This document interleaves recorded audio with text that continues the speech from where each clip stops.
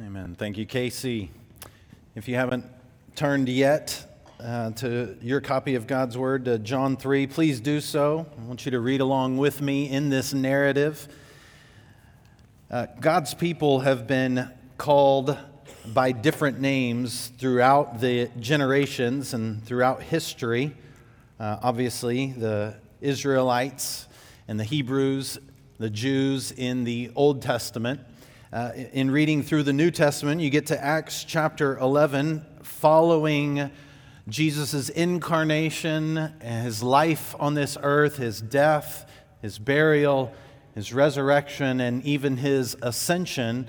His followers became known as Christians. And Acts 11:26 says that it was in Antioch that the disciples, that is, the disciples of Jesus, were first called Christians.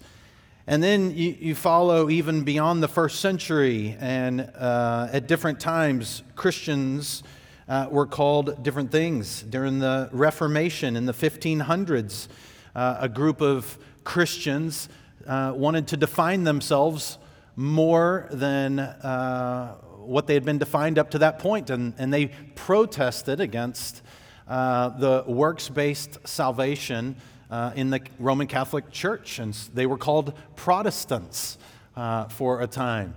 More recently, Christians have, Bible-believing Christians that aim to share the good news of the gospel, to evangelize others, have been known as evangelicals.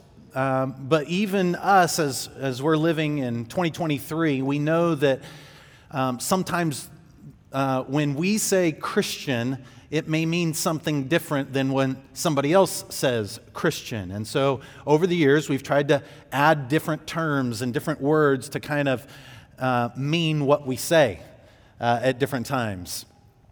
You heard one of our brother this morning in our prayer time from Central Asia talk about what it means to be born again. I remember spending time in Africa, in East Africa, and many people there would culturally call themselves Christians. But if you were a true Christian, not one just culturally, but a true Christian, one who had come to faith in Jesus, repented of their sins, and been baptized and was following him, you would say, "I'm born again." That was their way of saying, "I'm a real Christian." And I reached out to one of my brothers, and he gave me the Burundian Kirundi word for this, which is abakizwa. That they would say, "I'm abakwizwa," instead of, I'm just a Christian, meaning that I've been saved, I've been rescued, I've been truly born again. And it's that type of discussion that we heard read, we're going to consider this morning between Jesus and Nicodemus. Nicodemus was a good Jew.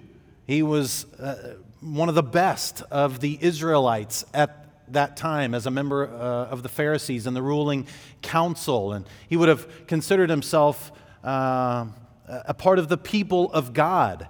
But Jesus said, "You have no part in my kingdom unless you're born again." And it was this difference of understanding of the new covenant, of what Jesus came to establish. And Jesus makes it abundantly clear for us in this text. This is what I would hope that you would take away this morning, that you would know that salvation and eternal life only come through new birth, from the Father, through the Son, and by the Holy Spirit. I've got this written on the notes for you that you might write this down. I think this is what our text gets at this morning, that salvation and eternal life only come through new birth. That new birth which is given from the Father, through the Son, and by the Holy Spirit. We're going to tease that out as we go through this passage. And before we get to chapter 3, we got to go back to chapter 2. Look with me in verse 23 and 24. I mentioned it quickly last week, knowing that I would be mentioning it again this week because of how it transitions from the cleansing of the temple to our story in chapter 3. And 23 says, "Now when he, Jesus, was in Jerusalem at the Passover feast, many believed in his name when they saw the signs that he was doing. But Jesus, on his part, did not entrust himself to them, because he knew all people. And he needed no one to bear witness about man, for he himself knew what was in man."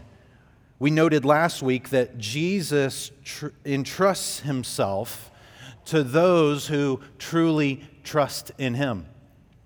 And John, writing this gospel out in verse 25, as he's commenting on what was happening during that time, he says, Jesus needed no one to bear witness about man, for he himself knew what was in man.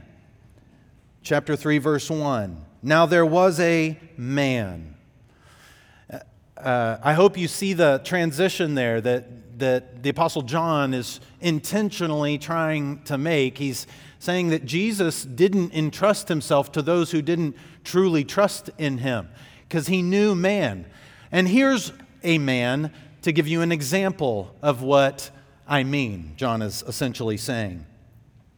"Now there was a man of the Pharisees named Nicodemus, a ruler of the Jews. And this man came to Jesus by night." Nicodemus was a part of the religious sect called the Pharisees. They would have been the Jews of all Jews. They were known for holding a high religious obedience to the law, even having added on to the law that God had given them and upholding it as best as they could. And so they were the religious elite. They were strict in their ordinances of these things. Not only that, but he's a ruler of the Jews, which means he's probably a part of the Sanhedrin, the court, the ruling court of that day. And so Nicodemus is a part of this upper echelon of Jews. And this man, representative of the men from chapter 2, verse 25, he comes to Jesus, and he comes by night. He comes by night, and that will be important when we get to the end of our passage later on. But when you read through the Gospel of John, as you are doing as a church, as we've done the first week of January, maybe you noticed some of the other mentions of night in the Gospel of John. All of them are used metaphorically or symbolically to refer to moral or spiritual darkness. So night in the Gospel of John is not a good thing, and this is no different. Nicodemus comes to Jesus at night, likely the Apostle John giving us that detail of what's happening in the story to show a deeper reality of Nicodemus, a shame maybe, a willingness to be public with his conversation with Jesus. And I wonder if that would describe some of us when we get out into the world, a wanting to cover, a wanting to hide for fear of man, for fear of what others will think. You know, we've seen what people say about a certain kind of Christian that think these things or that things, and I don't want to be wrapped up in that kind of a group, so we go quiet. And John mentions people like this later in John chapter 12. In John chapter 12, verse 42, it says, "Nevertheless, many even of the authorities believed in him, but for fear of the Pharisees, they did not confess it, so that they would not be put out of the synagogue. For they loved the glory that comes from man more than the glory that comes from God." I think that probably describes Nicodemus pretty well. Fearful of his own Pharisaical group that would kick him out of the synagogue, him being a ruler of that. And so he came to Jesus at night, fearing the authorities there. And he comes to Jesus and he says, "Rabbi, we know that you are a teacher come from God. For no one can do these signs that you do unless God is with him." Now that sounds really kind of Nicodemus to, pat Jesus on the back. I'm assuming Nicodemus is Jesus' elder. As a ruler of the Jews, a rabbi himself, comes to Jesus' intern rabbi, new rabbi on the scene, and says, "Now, Rabbi, we know that you've been sent from God, for no one else can do these things of God." He has this, he claims this knowledge. We know. We, this group of Jews, we Pharisees, we rulers of the Sanhedrin, we know that you're a rabbi, that you're a teacher, and you're obviously sent by God because you're able to do signs. We know who you are. We know the kind of person that you are. We've seen them in the past, in the Old Testament. We know that you're one like that. You're a teacher. You're a good moral teacher sent by God, for else you wouldn't be able to do these things. For these signs bear witness about you. Even Jesus acknowledged this, that the very works that he was doing bear witness about him and that the Father had sent him. This is clear. But Nicodemus has put Jesus in, while it's true that he is a rabbi, while it's true he is sent from God, that he comes from God, that he's able to do signs and wonders, that's not the whole truth about who Jesus is. And it's a truth that's lacking. It gets at the argument that C.S. Lewis made in his one of his most famous books, Mere Christianity, and it reads this: "I'm trying here to prevent anyone from saying the really foolish thing that people often say. I'm ready to accept Jesus as a great moral teacher," just like Nicodemus said right there. "But I don't accept his claim to be God. That is the one thing we must not say. A man who was merely a man and said the sort of things that Jesus said would not be a great moral teacher. He would be either a lunatic on the level with the man who says he's a poached egg, or else he would be the devil of hell. You must make your choice. Either this man was and is the Son of God, or else a madman or something worse. You can shut him up for a fool, you can spit at him and kill him as a demon, or you can fall at his feet and call him Lord and God. But let us not come with any patronizing nonsense about his being a great human teacher, or a great rabbi, a teacher sent from God, as Nicodemus put it. He has not left that open to us. He did not intend to.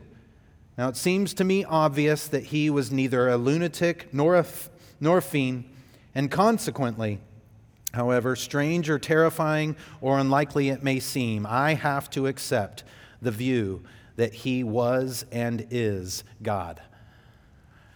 This is what C.S. Lewis came to understand, and I will argue that what Nicodemus would come to understand eventually, but not here.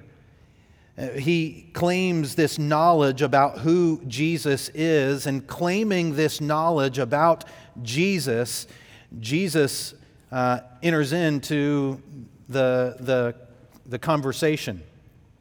Jesus says in chapter 3, verse 3, Jesus answered him, "Truly, truly, I say to you, unless one is born again, he cannot see the kingdom of God."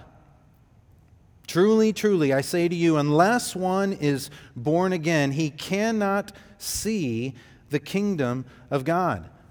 Jesus essentially is looking at him and say, you think you know all things. You think as a good Jew, as a good Pharisee, as a ruler of the Sanhedrin, that you know who I am, that you know what it takes to see the kingdom of God, that you know what it means to be a part of God's people. You think you know, but let me tell you something. Truly, truly, no one will see the kingdom of God unless they are born again. Jesus is saying you must be born again to be able to see the kingdom of God. Now, Nicodemus hears this, being Jesus' elder probably, being a Pharisee, being a ruler, and is just flabbergasted by this. Verse 4, Nicodemus said to him, "How can a man be born when he is old? Can he enter a second time into his mother's womb and be born?" I think Nicodemus is the old man. How can a man be born when he's old? Jesus, you expect me, an old man, to enter into my mother's womb a second time to be born again? This just didn't compute to him. He didn't understand what Jesus was saying. And so Jesus repeats himself, but says it in a little bit different way. Again, second time, truly, truly, I say to you, unless one is born of water and the Spirit, he cannot enter the kingdom of God. Now he doesn't say born again. If he didn't understand what it meant to be born again or born from above, as it could be translated, here Jesus gives a little bit more detail to something he probably should recognize. Unless you're born of water and the Spirit, he cannot enter the kingdom of God. So you must be born again to not only see the kingdom of God, but to be able to enter the kingdom of God. And so here Jesus gives them a little bit more details. These words, water and Spirit. Remember, Nicodemus is your Old Testament prof at Bible school. He knows the Old Testament well. He ought to know it better than he let on in this moment. There are several passages in the Old Testament that describe this new and coming covenant that would be established by the Messiah. And while we may read water and the Spirit and are only helped by our cross-references or our study Bible pointing us back to the Old Testament, I think Nicodemus knew and yet did not realize the connection here and was unwilling to accept it. For Jesus was alluding to a passage in Ezekiel chapter 36. And there in Ezekiel chapter 36, Ezekiel is a prophet during the time in Israel when Judah has been taken into exile in Babylon. And he hears these words, sees these visions from God while in Babylon, and he writes them for God's people to encourage them while they're in the exile.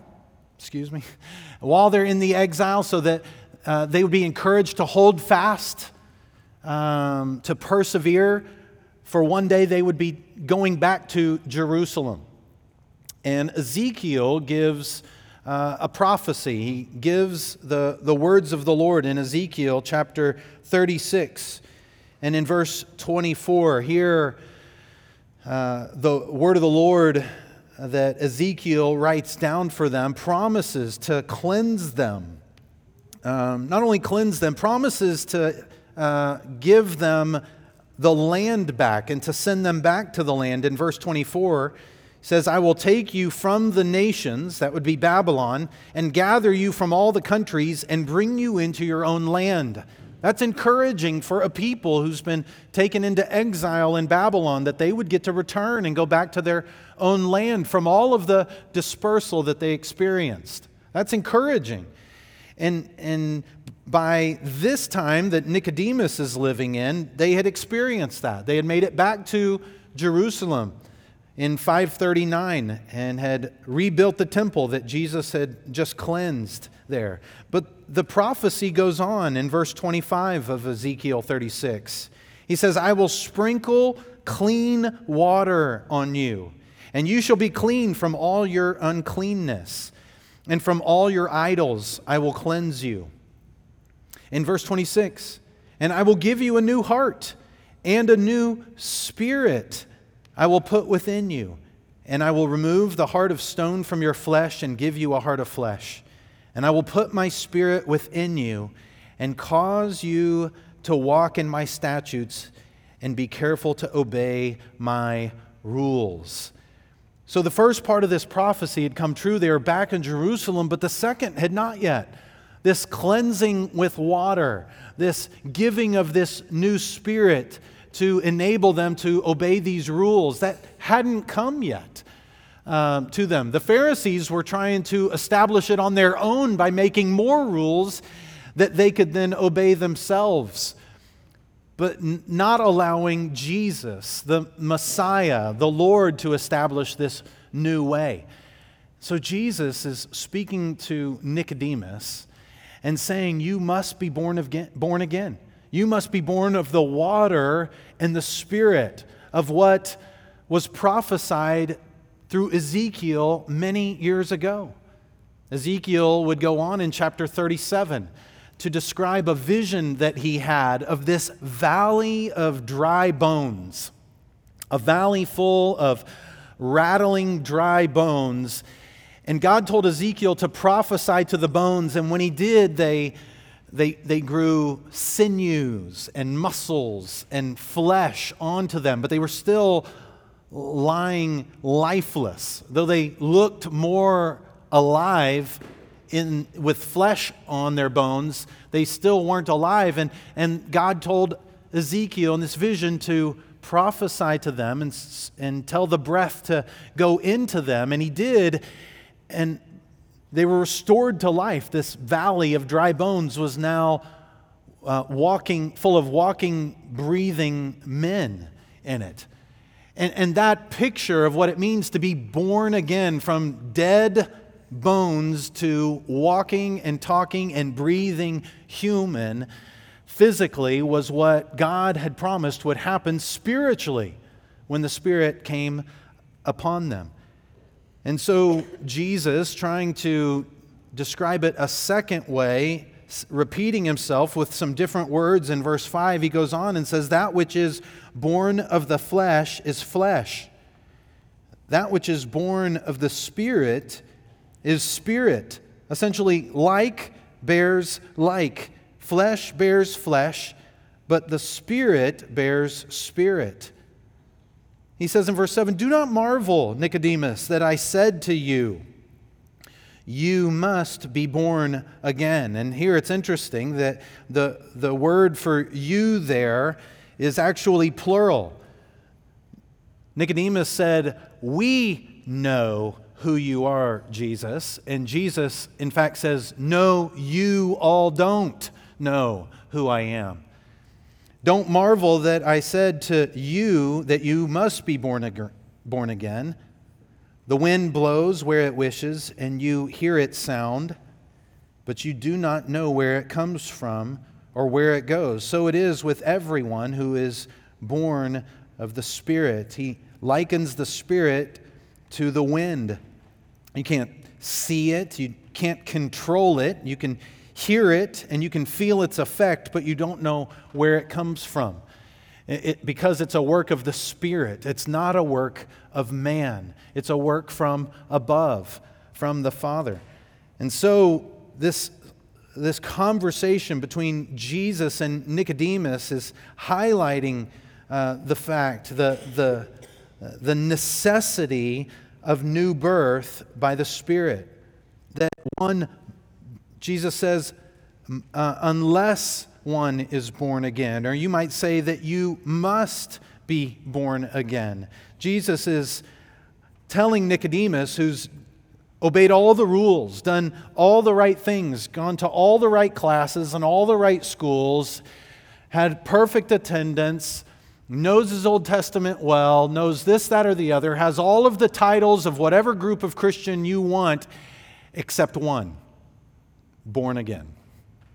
Truly saved, born of the water and the Spirit. And Jesus said, none of that matters for anything unless you're born again. Jesus is highlighting the necessity of new birth that comes from the Spirit, not by obeying the rules, not by attending church, not by dropping an offering in the offering box or clicking a Give Now button on a website to this church or to the tragedy in Turkey or to this, that, or the other. None of those things, though good as they are, will save you in the end. Please hear me. Please hear Jesus in this, trying to make this differentiation between religion and relationship with Jesus and the Father and the Spirit. Jesus is showing the necessity of new birth by the Holy Spirit. But he goes on in verse 9, and it's there that we note not only the necessity of new birth, but the simplicity of new birth through Jesus or the Son. The simplicity of new birth through the Son. Nicodemus says in verse 9 to Jesus, "How can these things be? How can these things happen, Jesus?" And Jesus answered him, "Are you a teacher in Israel?" You remember what Nicodemus called Jesus? Teacher.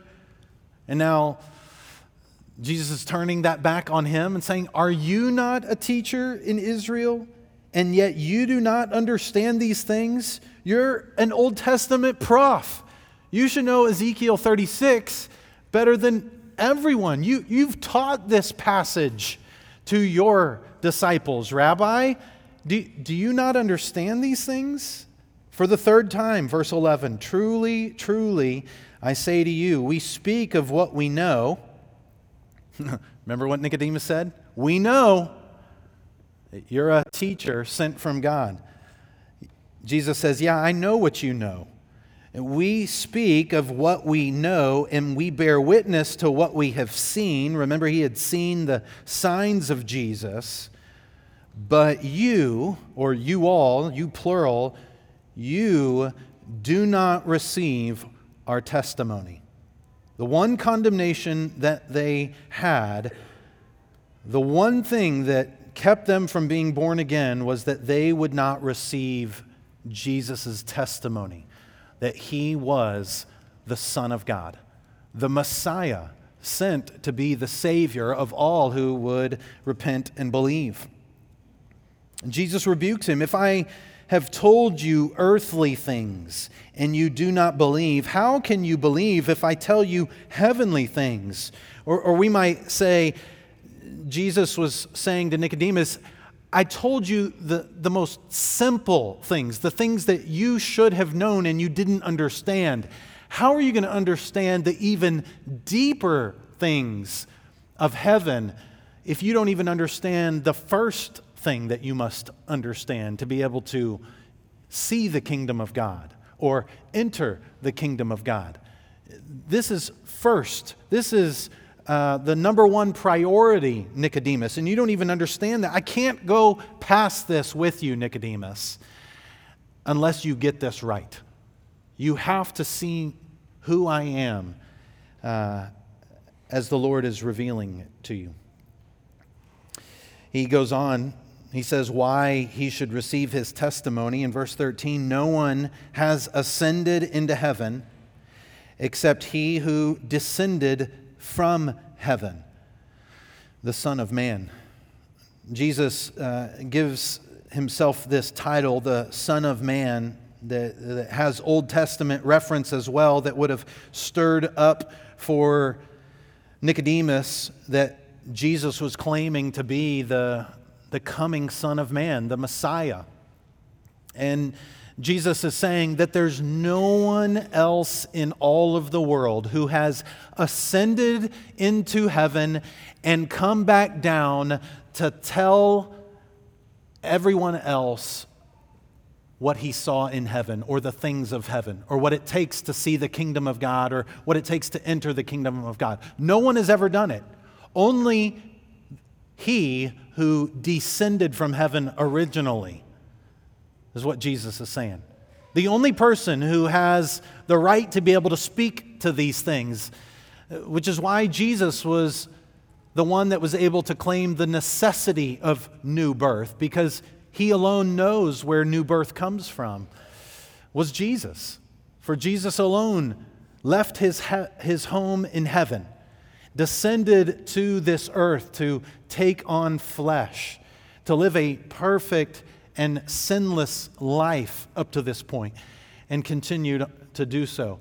And to point people to the way that he was making to be able to see the kingdom of God, enter the kingdom of God, to be with the Father in heaven in the end. Only Jesus has the right to be able to say these things. And he goes on in verse 14, if Nicodemus didn't pick up on the allusion in the previous paragraph to the Old Testament, he better get this one. In verse 14, where Jesus says, "And as Moses lifted up the serpent in the wilderness, so must the Son of Man be lifted up." Now that's a direct reference and almost citation to a story that you may be familiar with from Numbers 21. And in Numbers 21, it would probably be best for me to just simply read it quickly rather than trying to retell you the story. It's short enough to read, just 5 or 6 verses. In Numbers 21, verse 4, this is during the period after the Israelites had escaped from Egypt. They were wandering in the Promised Land and were wandering in the wilderness on their way to the Promised Land. It says in Numbers 24, verse 4, "From Mount Hor they set out by the way to the Red Sea to go around the land of Edom. And the people became impatient on the way. And the people spoke against God and against Moses, 'Why have you brought us out of Egypt to die in the wilderness? For there is no food and no water, and we loathe this worthless food.' And then the Lord sent fiery serpents among the people." You thought you didn't like snakes. Imagine fiery serpents among the people, and it says they bit the people, so that many people of Israel died. And the people came to Moses and said, "We have sinned. We have spoken against the Lord and against you. Pray to the Lord that he take away the serpents from us." So Moses prayed for the people, and the Lord said to Moses, "Make a fiery serpent and set it on a pole, and everyone who is bitten, when he sees it, shall live." So Moses made a bronze serpent, set it on a pole, and if a serpent bit anyone, he would look at it, at the bronze serpent, and live. Nicodemus knows this story. Now we know this story. And Jesus says back in John chapter 3, just as Moses lifted up the serpent in the wilderness, so must the Son of Man be lifted up, that whoever believes in him may have eternal life. Jesus is saying that bronze serpent on a pole in the Old Testament was a type of Christ. It was a picture and a shadow pointing to Jesus, who would come and be the better one that was lifted up. And Jesus says that I too will have to be lifted up on a pole. And all who look to me, all who believe in me and look up to me will be saved, not just from the bite of a serpent physically, but from the sting of sin and death that we've all been bitten by. For we have all sinned and fallen short of the glory of God. And so Jesus points out to Nicodemus that yes, it is necessary that you be born of the Spirit. But he goes on to say that there's a simplicity to this new birth. And it comes not through obeying all of your rules and even all of your extra rules that you've added, Nicodemus. Salvation, the kingdom of God, eternal life doesn't come from being a part of this group or that group. It comes from you being born again. It comes from you simply looking to Jesus, lifted up on the cross, dying, though perfect, for the sins of all who would repent and believe. And everyone in fact, who would look to Jesus in that way, like the Israelites did, repenting of their sins, that we've sinned against God and Moses, for you to be able to say, I've sinned, Lord, against you. And I'm looking to Jesus, who was sinless and yet died for my sin. I'm looking to you for salvation. Everyone who repents, everyone who believes in Jesus in that way will be saved. Jesus says in John 8:28, when you have lifted up the Son of Man, then you will know that I am He, and that I do nothing on my own authority, but speak just as the Father taught me. There was a mysteriousness to what Jesus was saying. Nicodemus was one, I think, who had this in the back of his mind, this experience in his history, but would not fully come to understand these things until Jesus himself was, in fact, lifted up on the cross. And then he would come to know the reality of this. But it's not just the necessity of the new birth that we need by the Spirit, nor is it the simplicity of the new birth that comes through Jesus Christ, the Son of God. When we look to Him by faith, I want you to note the generosity of new birth from the Father in verse 16 through 21. It's at this point that I believe that Jesus stops talking and John starts commenting and explaining on what just happened. He'll do something similar in the next section of John chapter 3. Tell a story, and then John will explain and comment on it. So I think it's John's words here in verse 16 explaining the necessity of new birth, the simplicity of new birth through Jesus Christ as a gift from the generosity of the Father. For we see in verse 16 and verse 17, for God so loved the world, or God loved the world in this way, that He graciously, generously gave His only Son, and that whoever believes in Him should not perish, but have eternal life. Again, for God. God did not send His Son into the world to condemn the world, but in order that the world might be saved through Him. Whoever believes in Him is not condemned, but whoever does not believe is condemned already. Why? Because he has not believed in the name of the only Son of God.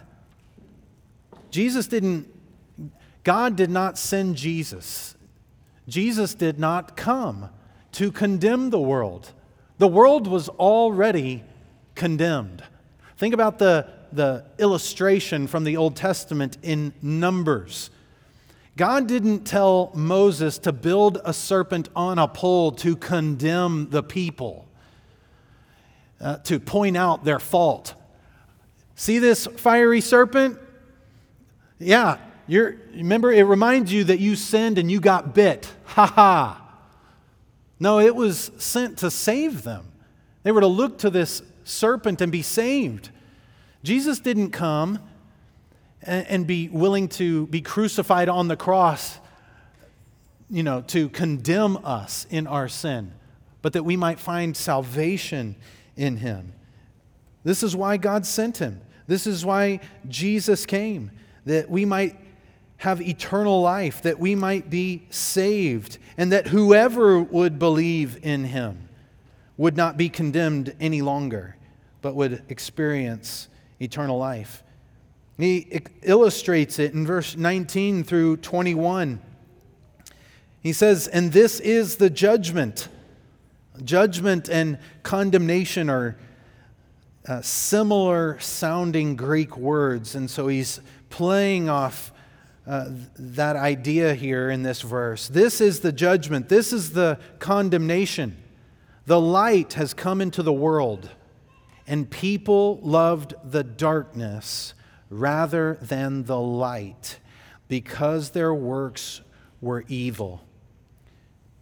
Do you remember what time of day Nicodemus came to Jesus? At night, in the darkness of night.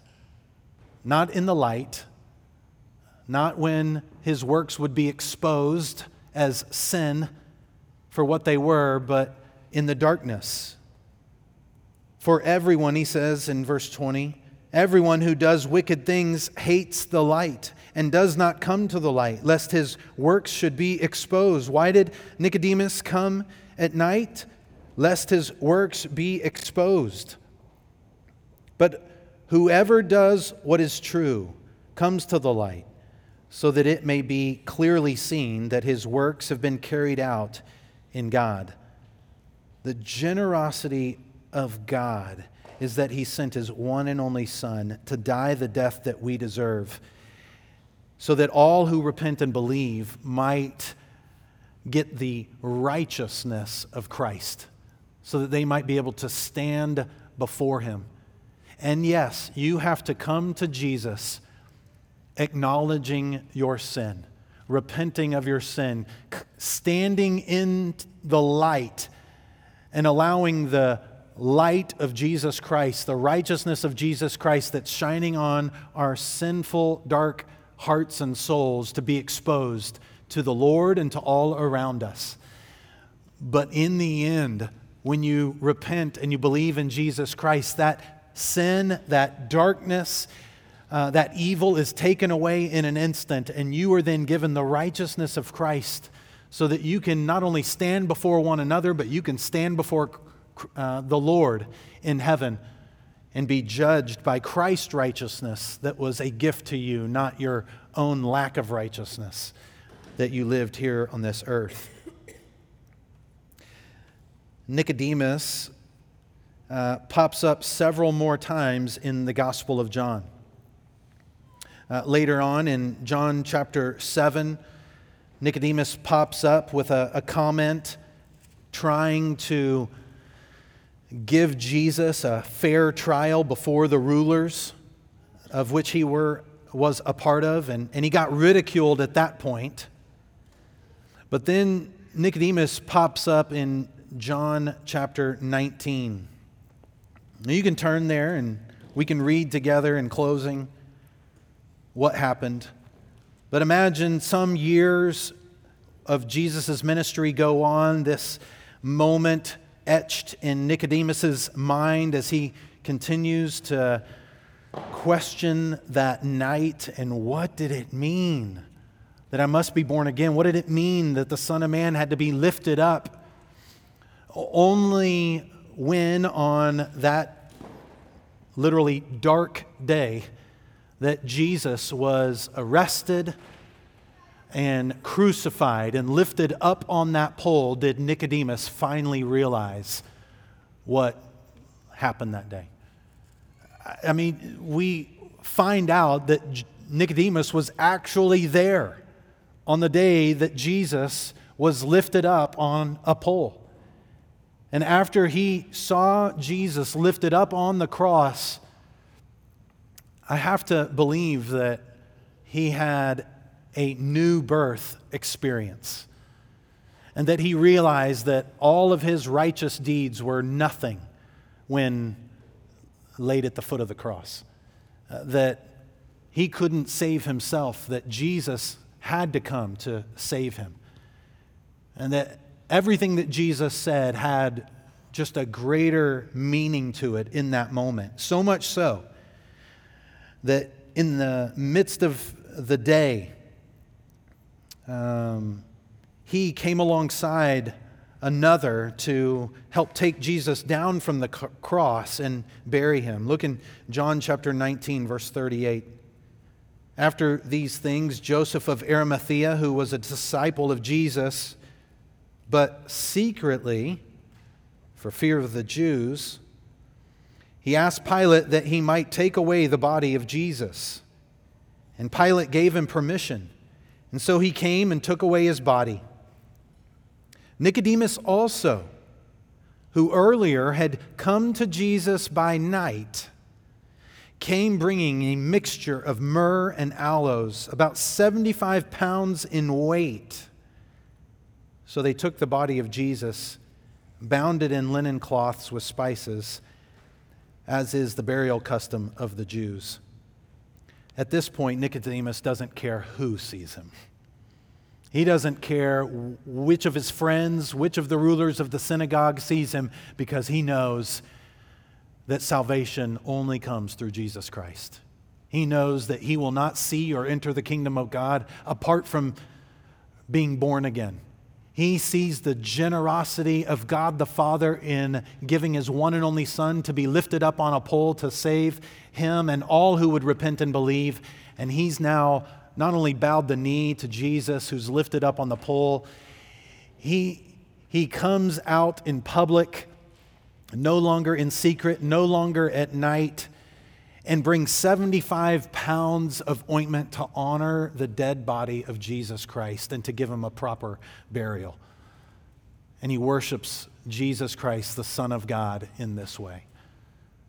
What a radical turnaround in the story of Nicodemus. One who didn't understand for a long time, one who attempted to make his own way or earn his way into the kingdom of God, to earn eternal life for so long, years. This elderly Pharisee and ruler of the Sanhedrin now becomes childlike in his faith, simply looking up to Jesus and seeing the generosity of a gracious God who made a way of salvation for him.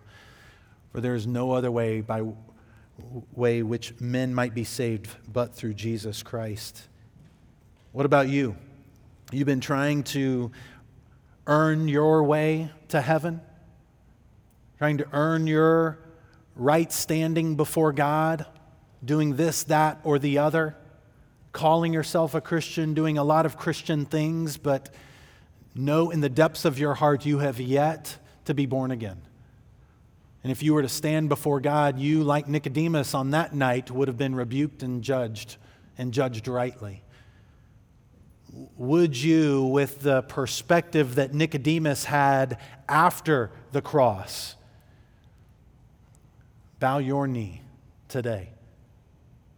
For it's only by looking to Jesus that we might experience new birth through the Spirit.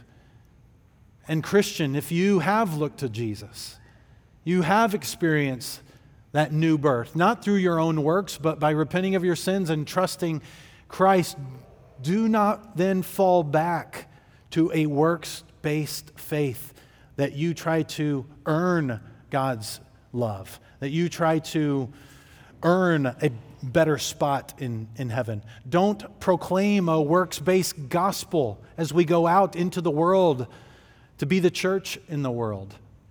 Rest in what Christ has done. Simply look to Him. Worship the Father as only He deserves to be worshiped for His generous and gracious gift in His Son, and live in the strength and the power of the Holy Spirit, for it was the Spirit that brought you to life. Why else would you live in your own strength as you leave this place? Let's live by the power of the Holy Spirit as we go away from this place. Whatever we call ourselves, Christian, evangelical, Protestant, let's make sure we've been born again. Let's make sure we have new life in the Spirit, having looked to Jesus as God's gracious gift to us. Let's pray. Father, I pray that you would help this morning as your word has been proclaimed, as your word has been sung, as your word has been prayed. Lord, in one sense, we've done our part as pastors, as members. Lord, we pray that you would do your part. For we cannot make the wind of the Spirit blow in this place. We need you to move. So, Holy Spirit, I pray you would blow in this place this morning. That you would save man, woman, boy, or girl as you saved Nicodemus. Jesus, I pray that if some have yet to look to you and you alone, that they would look to you lifted high on the cross, knowing that you died for their sins and rose from the dead to give them eternal life. And Lord, may we stand, Father, and worship and praise you for who you are, the giver of every good and perfect gift, especially Christ Jesus, your one and only Son. May we worship and praise you as only you are due. Father, thank you for this church. Thank you for this opportunity to consider these things together this morning. Would you shine the light of Jesus Christ and the gospel on the darkness in our lives and in this world? May you reveal the truth that we need to see and hear this morning as only you can. Lord, we ask and pray in Jesus' name. Amen. Church, let's stand, let's sing, let's worship in closing together.